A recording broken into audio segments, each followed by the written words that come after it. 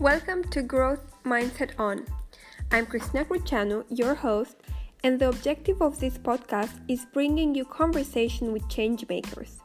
I will be interviewing inspiring people in order to equip you with the mindset needed to achieve success.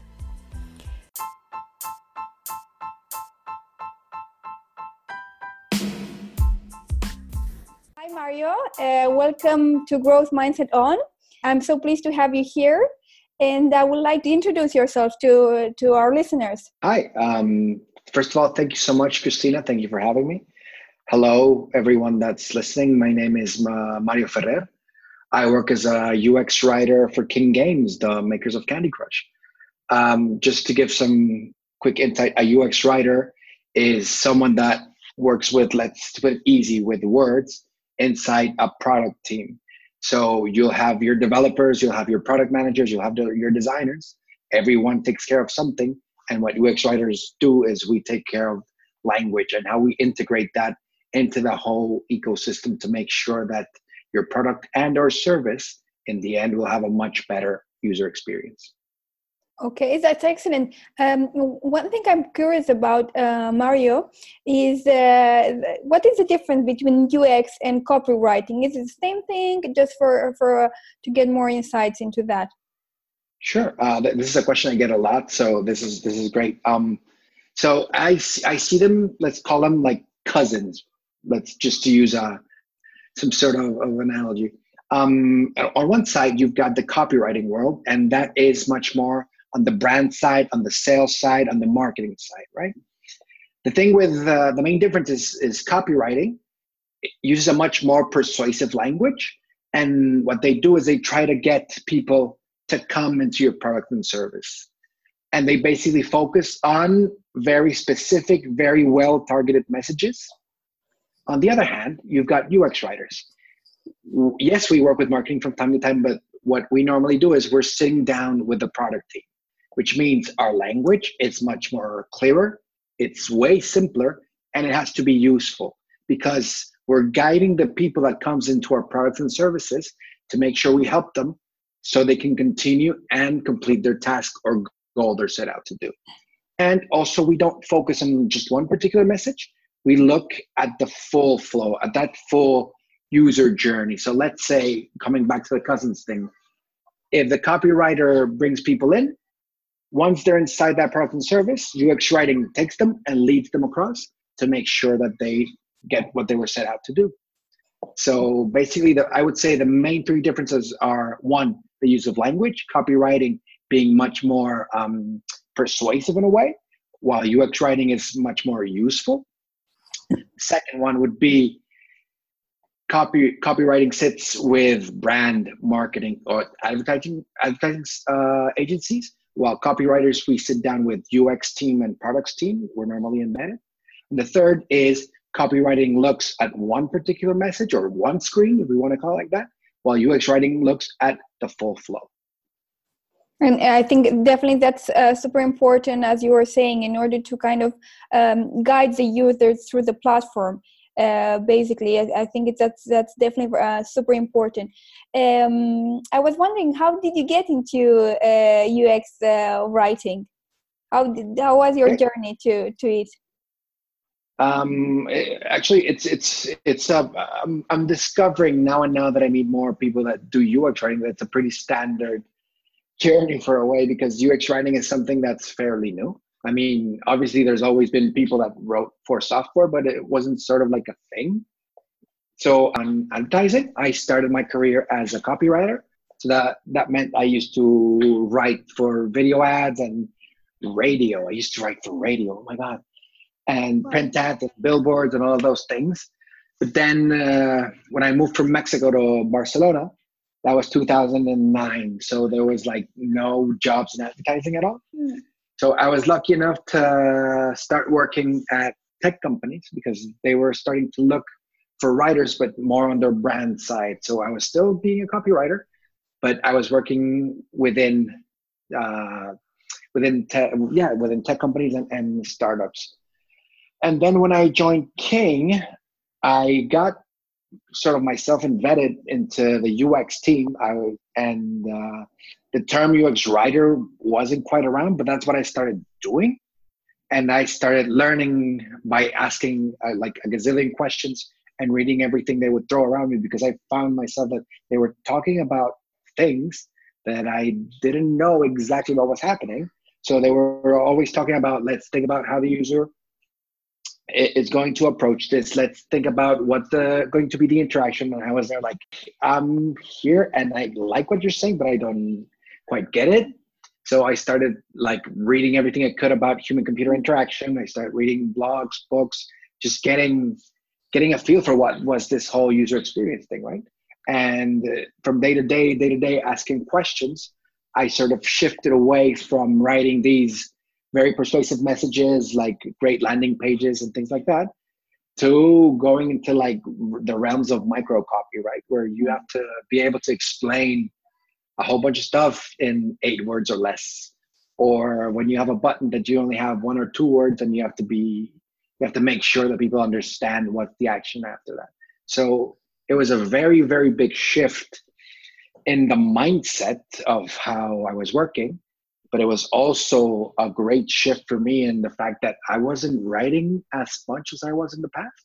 It was more about understanding what the user needs were and how we were going to translate that into design, including obviously interactions, layout, graphics, copy, and then how would that translate in with the development team. So it seemed like a very natural flow, but now that I'm thinking about it, it's like a huge mental shift. Yeah, because it seems like basically, besides the mental shift that it requires, from going from white probably like long copies, and it seems like a little bit the message is kind of unidirectional, because you're just targeting, you want those people to buy, or you kind of try to trigger some kind of actions from the user, and it's always buying the service or consuming more. And whereas on this other side with the UX writing, it's about guiding the users you already have in the platform. And it seems always you have in mind the user. It's 100%. It's not like so much about about selling to them.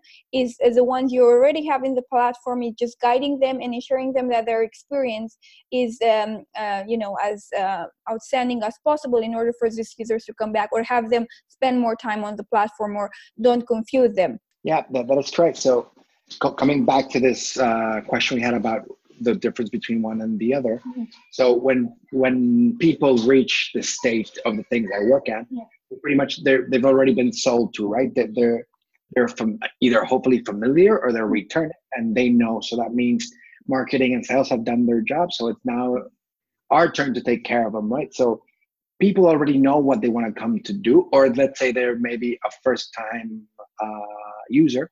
So you have to make sure that if they're a first time, the UX writing with the onboarding process is very clear. So they know and they understand what they're here to do. If they're returning customers, just help them get to wherever they want to go, so they can do the things they were set out to do. Because you have to think, we're all doing a gazillion things at the same time. So the less and less things you require from your user, the better, because that means the mental load won't increase.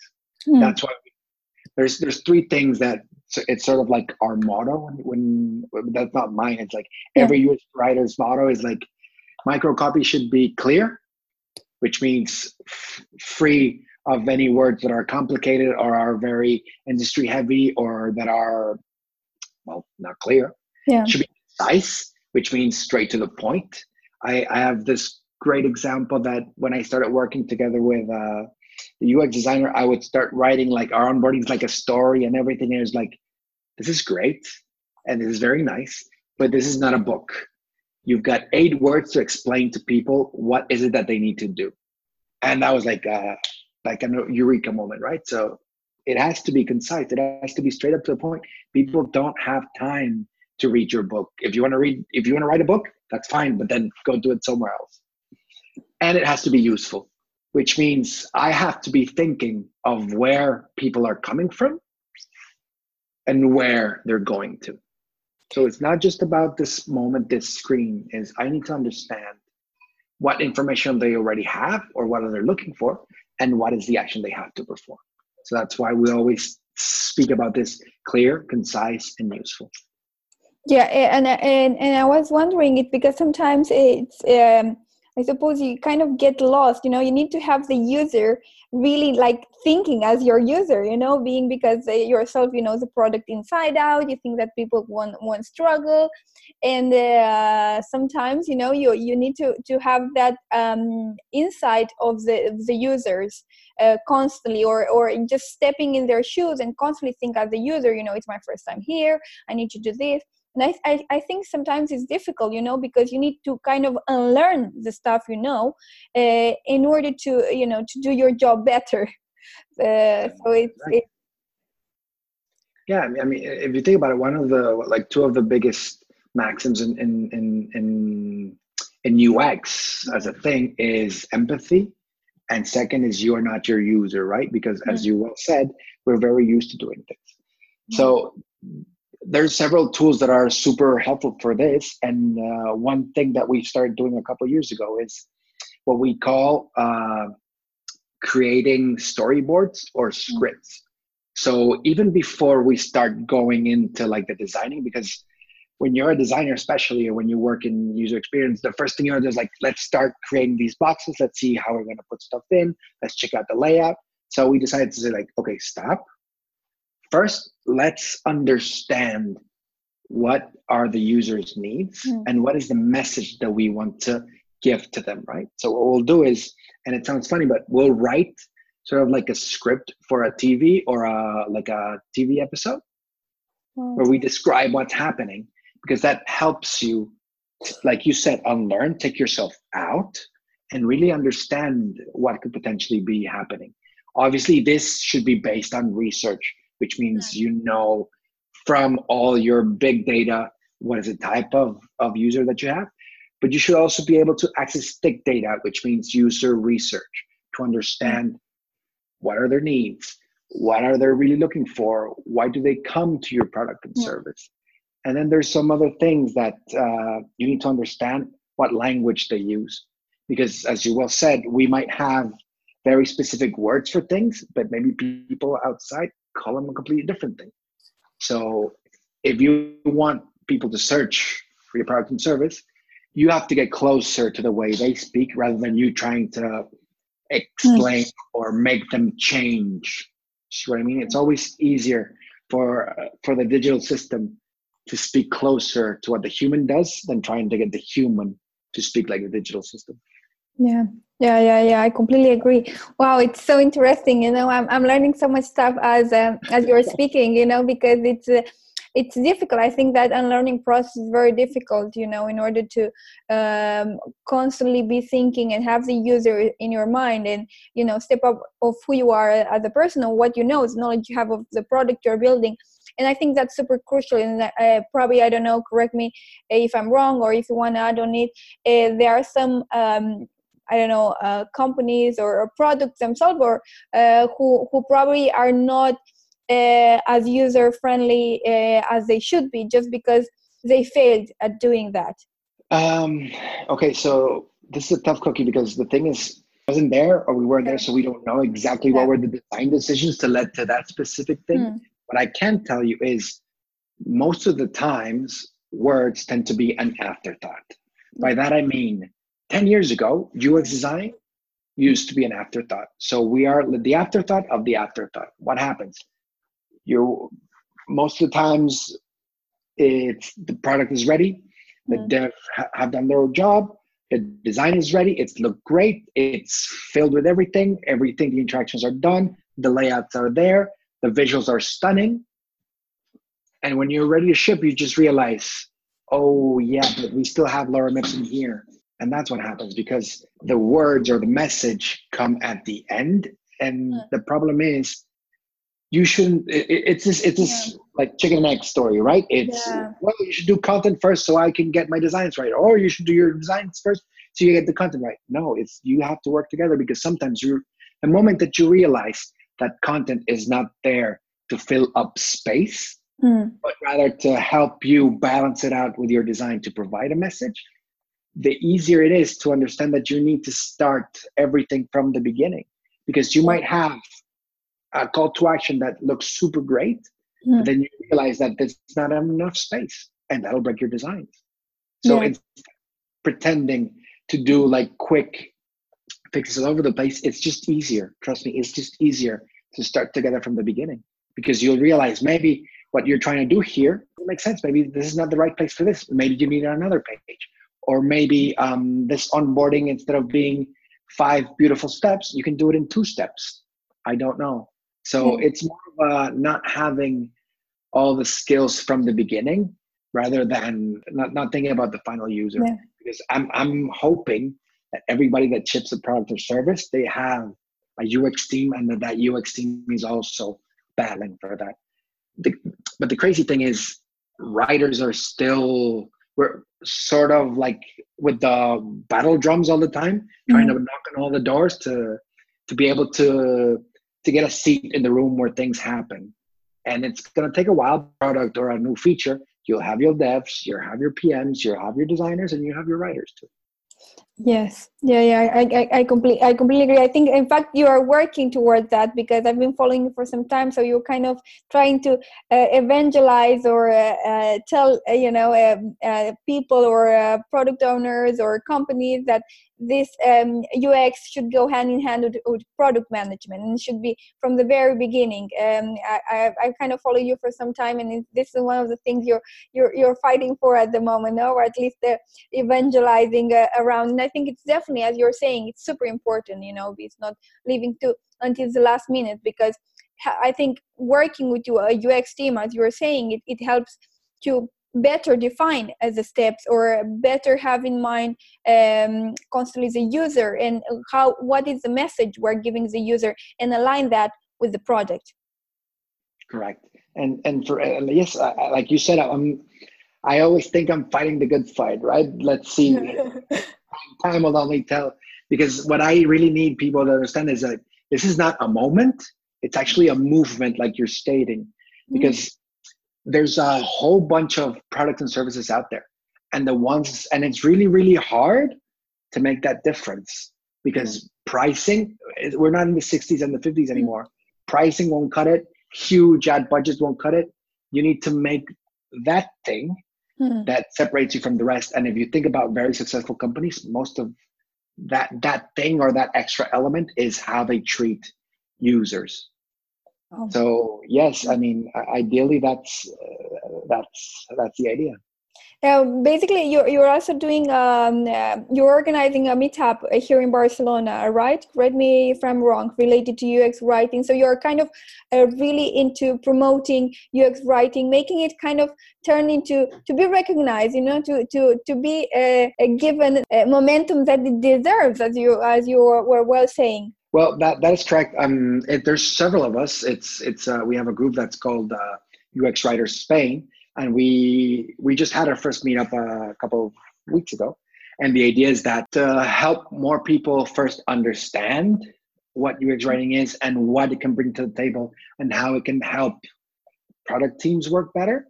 That's on one hand. But on the other hand, is we're also trying to help people understand how they can get into it, because we get a lot of questions from like copywriters or technical writers or marketing writers, like, okay, so that's interesting, but that's just writing. So that means I'll just call myself a UX writer and that's it.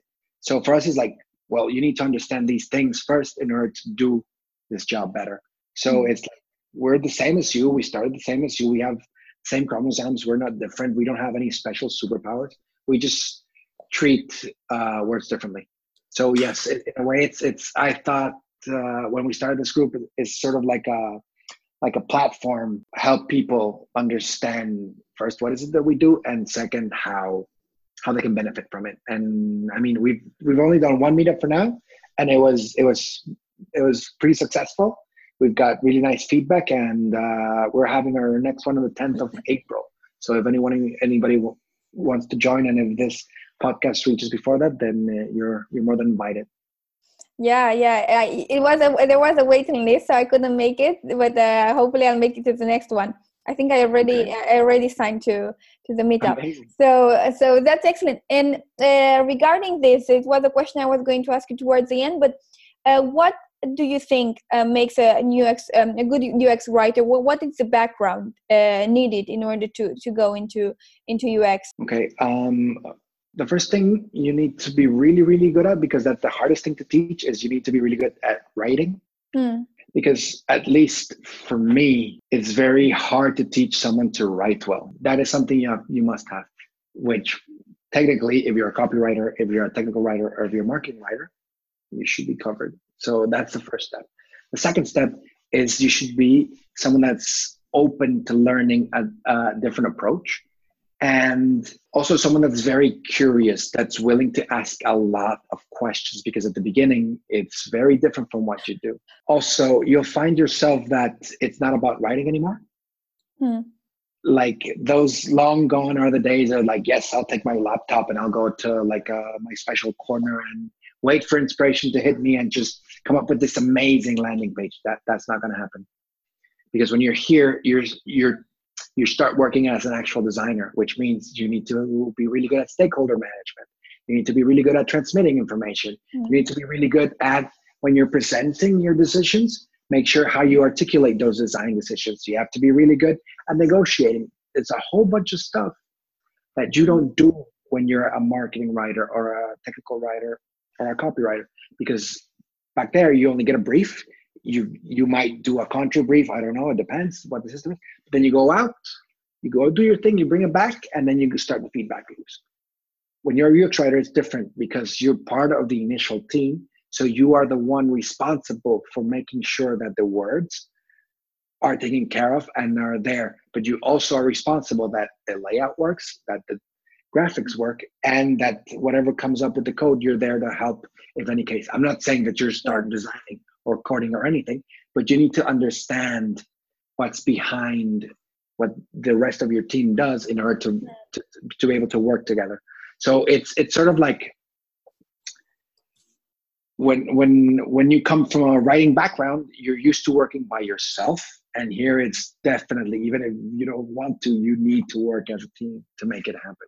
So it's definitely a big change, but it's one of the set that is necessary, as you were saying. I think there is a lot of management. In fact, I've seen that you also have like the product owner title certification. So I suppose that's one of the things why you need to have this product owner or product management type of view to know what is happening in each area and align everything, make it go attain the same objective, which is always, offer a great UX experience to the users. And it has to be a team job because, with the UX, with the product owner or the developer. So everything has to be aligned and kind of bring the same message in terms of product, in terms of everything should be aligned. Exactly. And see, for me, it's very interesting that you bring that up. I took that course to take the certification because I wanted to understand what it takes to be a product owner. And I have nothing but utmost respect for all the juggling that these people need to do on a day-to-day basis. But for me, it's like, I'm not pretending to be a product owner or a dev or a designer, but I need to understand what makes them tick. I need to understand what's their language. So that way, when I'm trying to communicate what I need from them, I'm capable of transmitting them in something that they understand. So, because everybody is concerned about something different. So you need to be able to understand, again, to empathize, to put yourself in their shoes of why they're having such a hard time with something particular on the process, or why they're having such a hard time because their layout is not fitting, or why they're having such a hard time because there's some problem with the code. You can't pretend to do what they'll be doing, but you need to at least understand what's happening, and that'll make the communication flow easier. Because for us, since we're like the last ones to the party, in a way, everybody like looks at you like, okay, you're here, but we're not sure if you should be here. So when you start to speak to them in a language that's theirs, in concept that's theirs, and they see that you're understood, like, oh, okay, you're cool, you can stay, you can play, that's fine. It's fantastic, all of this ins and out of what it implies to be a UX writer. I think it's very important also to know, for the people who want to get into this field, and or the people who don't necessarily want to do this, but it's very important if they work in product or if they're thinking of starting a company. This is things that should be considered beforehand, and I think UX is one of the the keys that make a successful or not, as you're saying. So basically, one of the things I think it's kind of difficult how you define the tone and voice of your UX writing, because there is a tendency to be as funny as possible in terms of the messages that come out whenever there is an error. How do you define that? Like in terms, and also to ensure that it's aligned with your product and with your service. Of course, you cannot come up with saying, I don't know, oops, oh my bad, or this type of messages when, I don't know, you're selling something super corporate and your image is very, very formal. So what is the balance between being useful to your users and at the same time funny or whatever, if it should be like this or not, and maintaining the branding and the tone of your company? Since we're part of the UX team, we're also responsible of balancing user needs and balancing business needs, right? That's a huge part of our job. So with tone of voice, it's a little bit more complicated than it seems, because first of all, you need to make sure that you have an alignment with your marketing department and your legal department also, and your product department, because first you need to understand what your product does in order to be able to set that, right? So what tends to happen is you create some guidelines where you explain if, like they say, if you're going to have a formal approach, or if you're going to be a casual approach, or if you're going to be a friendlier approach. That depends on your product and service, and that's something that has to be a very conscious decision from the start. Now, that said, is like, even if you are if you have a friendly product or service, that doesn't mean you'll have a joke or a quip every single time. Because normally what you do is, whenever you're preparing, let's say, for example, the onboarding, what you do is you map out your user journey, and then you have to map out what are the sentiments people are having at that particular moment. So when they're in, they might be a little bit nervous because it's the first time you do it. So you have to start mapping out the ideas of how you're going to communicate it. So you might have a friendly voice, but the tone here will not be super quirky. It'll be reassuring because you're welcoming someone in. You're still being friendly, but you're being reassuring. So the voice should always be the same, and you should have something plastered on the wall so you remember. But the tone might change, because if someone is having a problem, again, tone changes. But if you want to congratulate someone because they've completed a purchase, tone changes. So the voice is always the same. The tone changes or should change accordingly to the user journey. When I came to this event where I saw you speaking, I remember you were saying, and I really found that advice super useful, is that text and image should not be complementary and have full significance. Text should have full significance on its own in case, the image doesn't load. And I found that very interesting, because sometimes we think, okay, the image already adds more information onto the text and they complement each other, but you're highlighting the importance of a standalone text that gives the message needed. Yeah, in that particular case, it's also for accessibility support, because people that can't see or use screen readers, they navigate by block. So you have to make sure that all the content, depending on how they're navigating, they'll get the message. So I'm a big fan of show, don't tell. So if you have an image that is powerful enough, you don't have to repeat whatever's there on the image. You do need to have something that, well, in a way, continues that message. Again, it depends on, it's very complicated to give you like one concrete example, because every single product and service has their own ethos. So it's complicated to pinpoint things out. You just have to make sure that both things work together to deliver that message. And if one thing fails to load, in this case, for example, the image, that if you have that standalone text, the user should understand the information from that also. Nice. Going back to the tone and voice of the company, how can you test it? Like, if it's working properly, or that's the tone or the voice you want your company to have. Okay. Working well, Yeah, no, I completely get that. The best thing is to get some user research in place, test it with actual users, show them. If you have the budget, do a very nice prototype and show them both options and see what happens. If you don't, it's as simple as being scrappy. Start doing paper prototypes. Go to a cafeteria and show them, like, what do you understand from here? What do you understand from here? It's just about understanding what people get from your message. Ideally, you want to get people that are actual users or potential users or users of product and services, let's say, around what you're trying to do. If you can't, you can always try the guerrilla way or the scrappy way, because it's very important that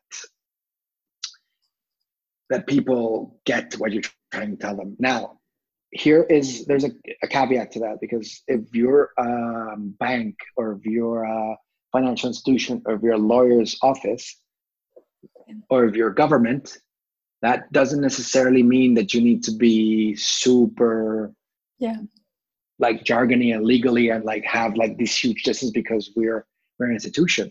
I mean, you've got banks out there like Monzo in the UK, for example, or you've got examples here in Spain like Fintonic, or N26 from Germany. These are all banks, or they're all or they work with money in the end, and their tone is completely different because they're very approachable. Because if you think about it, it's crazy. If you're talking to someone about money, you as a user want to understand what's happening to your money. So these people are starting to understand. And you got things like the government of the UK, especially, they're really good at language, because they understand that whatever they publish, people are going to go there because they need to get some benefits. Or the NHS, I mean, their life might be in danger. So if they understand what are the words on that screen, that could potentially save a life. So there's no need to be like super pompous about it if you can deliver it in less words and something that's simple to understand. Yeah, completely. It just get the message across, which is, I suppose, depends on the target or on the objective of each product or each website that was trying to do. So as you were mentioning out the NHS, it's super important to get the message across as important, because it's life saving, so it's super important in that case. And I suppose this goes in line with how do you measure the impact of the copy, or if it's the right one. I suppose A/B testing would be one of the methodologies or tools that come up in this to know, if this specific word is useful or not, or is having the impact it should have according to the company needs or the business needs, as you very well mentioned before. So this is something it's measurable. You can measure, or how do you know exactly that you are on the right track with your UX copy? Yes, like you said, basically your first option will always be A/B testing, because you'll see, and sometimes it feels weird, but sometimes it's down to words that you change that might make a really, really big impact. But you also can do user testing, because something that you consider that is easy to understand and it works, you put it in front of people and they'll be like, yeah, I don't know what you're trying to say here. And that hits you. I mean, that's the moment you realize, okay, so yes, I need to go back and we need to redo this. Because the great thing is, like, again, you shouldn't try to test copy by itself. You should always have it in the context. So even if when you're doing that A/B test, make sure it's in a context so people will understand what's happening. And same thing when you're doing a user test. But I'd say the ones that will get you a much clearer idea is sort of a balance of those two. Because yes, definitely we work, like every product team should work, in iterative processes. So the only way to make things better is to make sure that you're able to measure them to see how you can get a much better result in the next iteration. So, any regarding the same topic, any company or any study case that you say that it's using UX writing in a very efficient way? I don't know. As I'm speaking, it just comes to me Typeform. I think that's definitely one of the things that really turned them into a big success. Is basically their UX. They define themselves more human type of thing. Probably you know much more about it, but it just came to me this example. I don't know if you can think of add on it, or you can add any other examples that can be useful to the listeners, and also know what is an example of very good copy or UX, or King, so. For starters, yes, Typeform, I think they're doing a great job. But that's pretty much in their DNA. They were founded by designers, and so you can definitely see that all over the place. Other good examples are Slack. Slack does a great job with everything because even the smallest notifications, you'll see that everything has been thought over and over again. You've got, again, Monzo in the UK, who's they're a bank, and their UX writing is very, very interesting. You've got Shopify also. They actually released their design system, which is called Polaris, and you can go in there and you can have a look at how they lay out everything that has to do with content and writing, and it's just amazing. Let me think. Well, Spotify, they do a very, very nice job also. I mean, there's a whole bunch of people, and a whole bunch of companies out there that are starting to have a look. And one of my suggestions is, if you like the way a company is writing, try to see who is the actual writer for that and follow them on Twitter and ask them questions, and they'll be super, super, super helpful. And I found that people are very open to sharing their knowledge. They might not go into like in-depth things from the company, but they will definitely share tips and tricks. So yes, I guess this would be some good examples.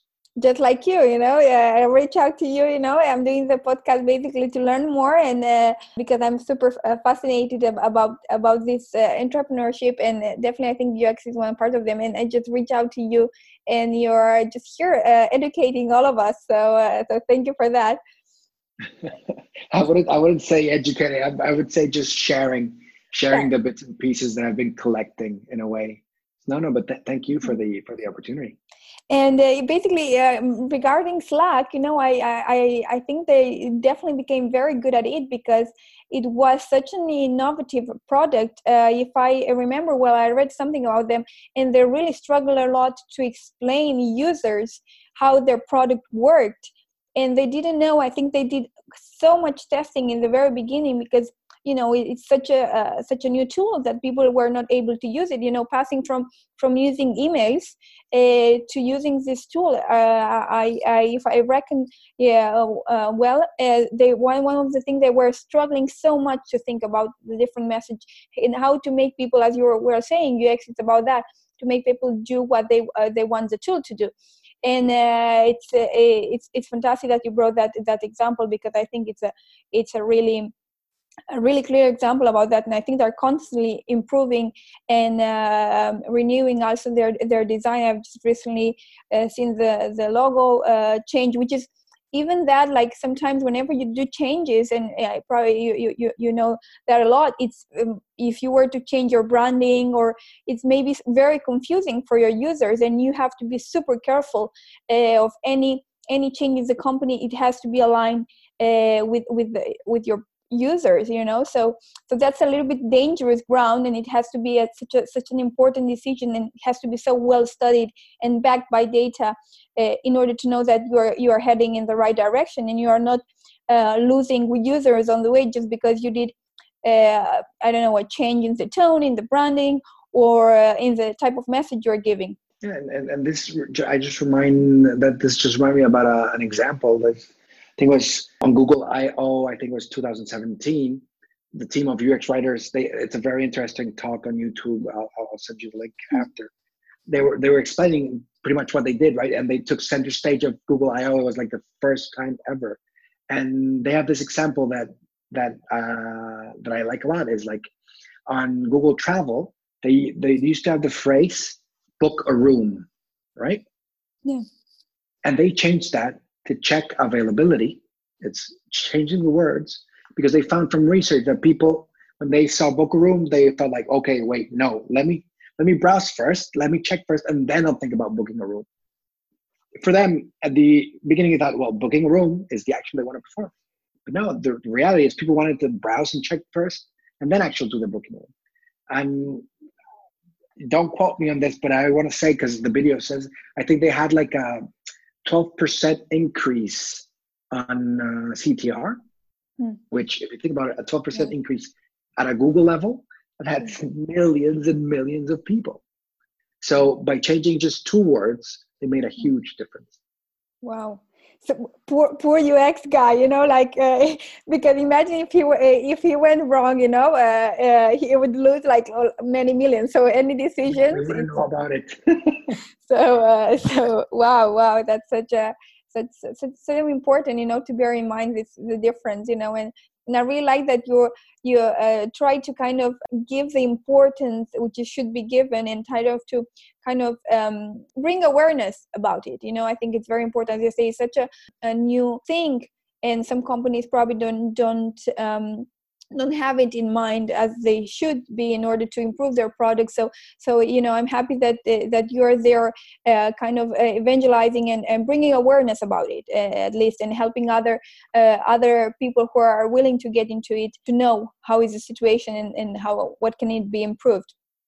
And okay, and also another thing, as you were saying, regarding this company, who probably are not so aware of this. Which advice would you give probably like small startups or finding their way out in order to bridge the gap between the tech team and the UX team? Explain a little bit more, probably how do the UX team works, and how do they organize themselves, and I suppose they work hand in hand with design. But yes, which type of advice would you give on that? Okay, so for me, the key right there is like you shouldn't be needing any bridges between UX and development. You should have just one team, and you can call it product, you can call it whatever you want to call it, but they should work together from the get-go. So if they're working on sprints, everybody's on the same sprint. If they're working on Kanban, everybody's working on the same thing. Because if you start trying to get one group to understand the other group, it's going to be very hard. If you put them together, it's still going to be hard at the beginning for them to understand each other. But again, you need to have different skill sets in the same table to make sure things roll better. Because as a design group, you might have something that you want to create, or something that you want to do, something that you want to design, but you need the input from the dev to tell you, like, you know what, this thing we're doing, we might have this limits, or you know what, this thing you're doing, it's great, but we could do this, and that. I'm sorry, but you can't pretend to know it all. So if you don't have the other skill sets around you, it's impossible, because you keep working in silos. So I think the biggest suggestion here is if you're starting, if you already have a company, make sure you get a sledgehammer and break those silos down, right? There's this really nice example that Sarah Richards gives. She's actually let's say, the person who coined the term content design. She used to work for GDS, and now she's a consultant. She always says, like, it feels like you're doing something, then you get against the wall and you throw it up the wall and hope the other team will just get it, look at it, understand it, and then do the thing and just throw it against the wall. So you can't work like that. So if you're starting from the get-go, get the people inside the room, get everybody to work together, everybody to put in their information, because when you have all that diversity and all those perspectives, trust me, your product or service will be much, much better, because it'll be richer. Yeah. Wow. That's I think definitely that's such a good advice to consider. And I think not only UX, but any type of companies should definitely bring their people together, no matter the departments they work on, because I think sometimes, as you are saying, they work very hermetic departments, and they do communicate into each other. And definitely, I suppose that's where Agile comes, bringing people together, enabling communication, facilitating information from the different departments, and have people working together in order, to build better products. That's the dream. Yeah, the dream. Yeah, it's difficult because companies are super big. It's different, but there we are going for it. So and working towards it. So that's great.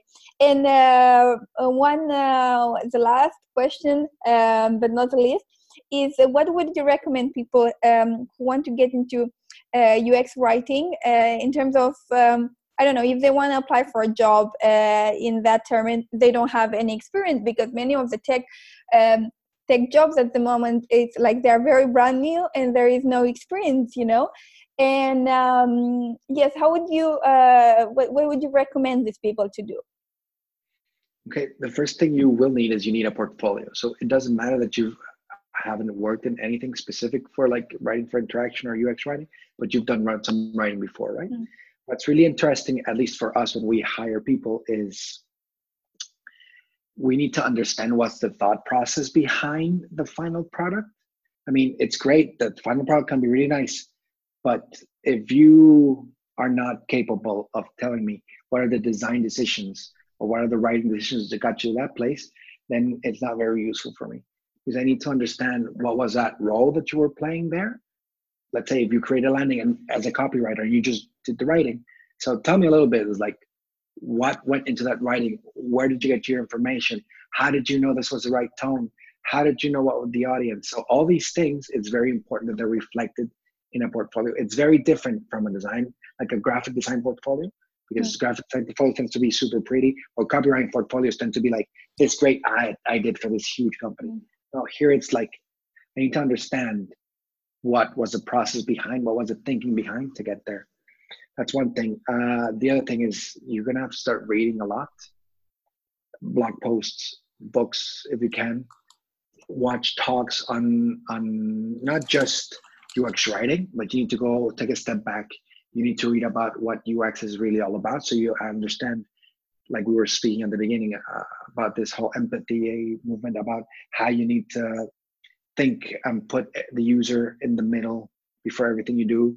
There's a whole bunch of things that are triggered by psychology. So if you have a friend that knows about it or that study that, ask them how the human brain works. Because in the end, when you work in UX, what you're trying to trigger different parts of the brain to help them do something. So we always say is like, if you understand what the rules are, it's always easier to get to do your job, right?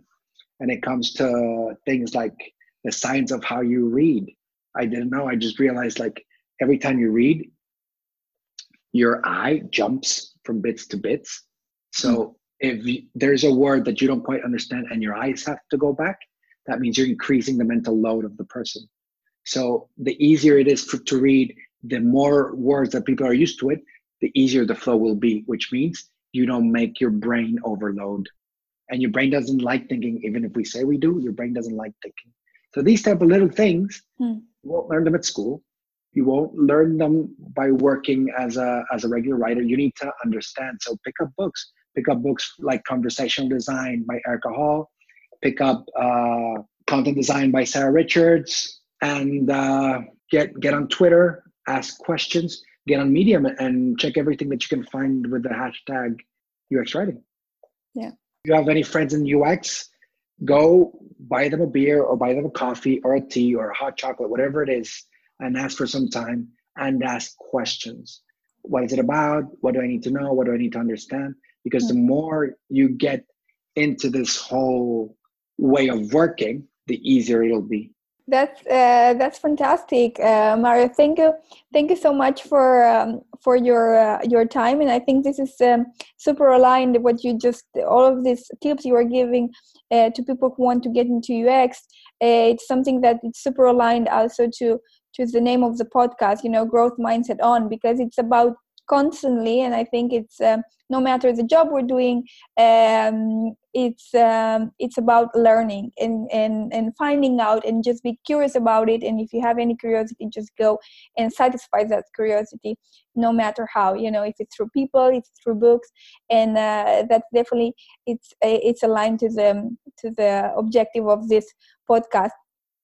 So thank you so much for being here. It's been a pleasure, and I've learned a lot, and I've been taking notes all the time. I love to listen to people and take notes, because I feel like I learn more rather than just listening. And I can't wait to share this with the audience.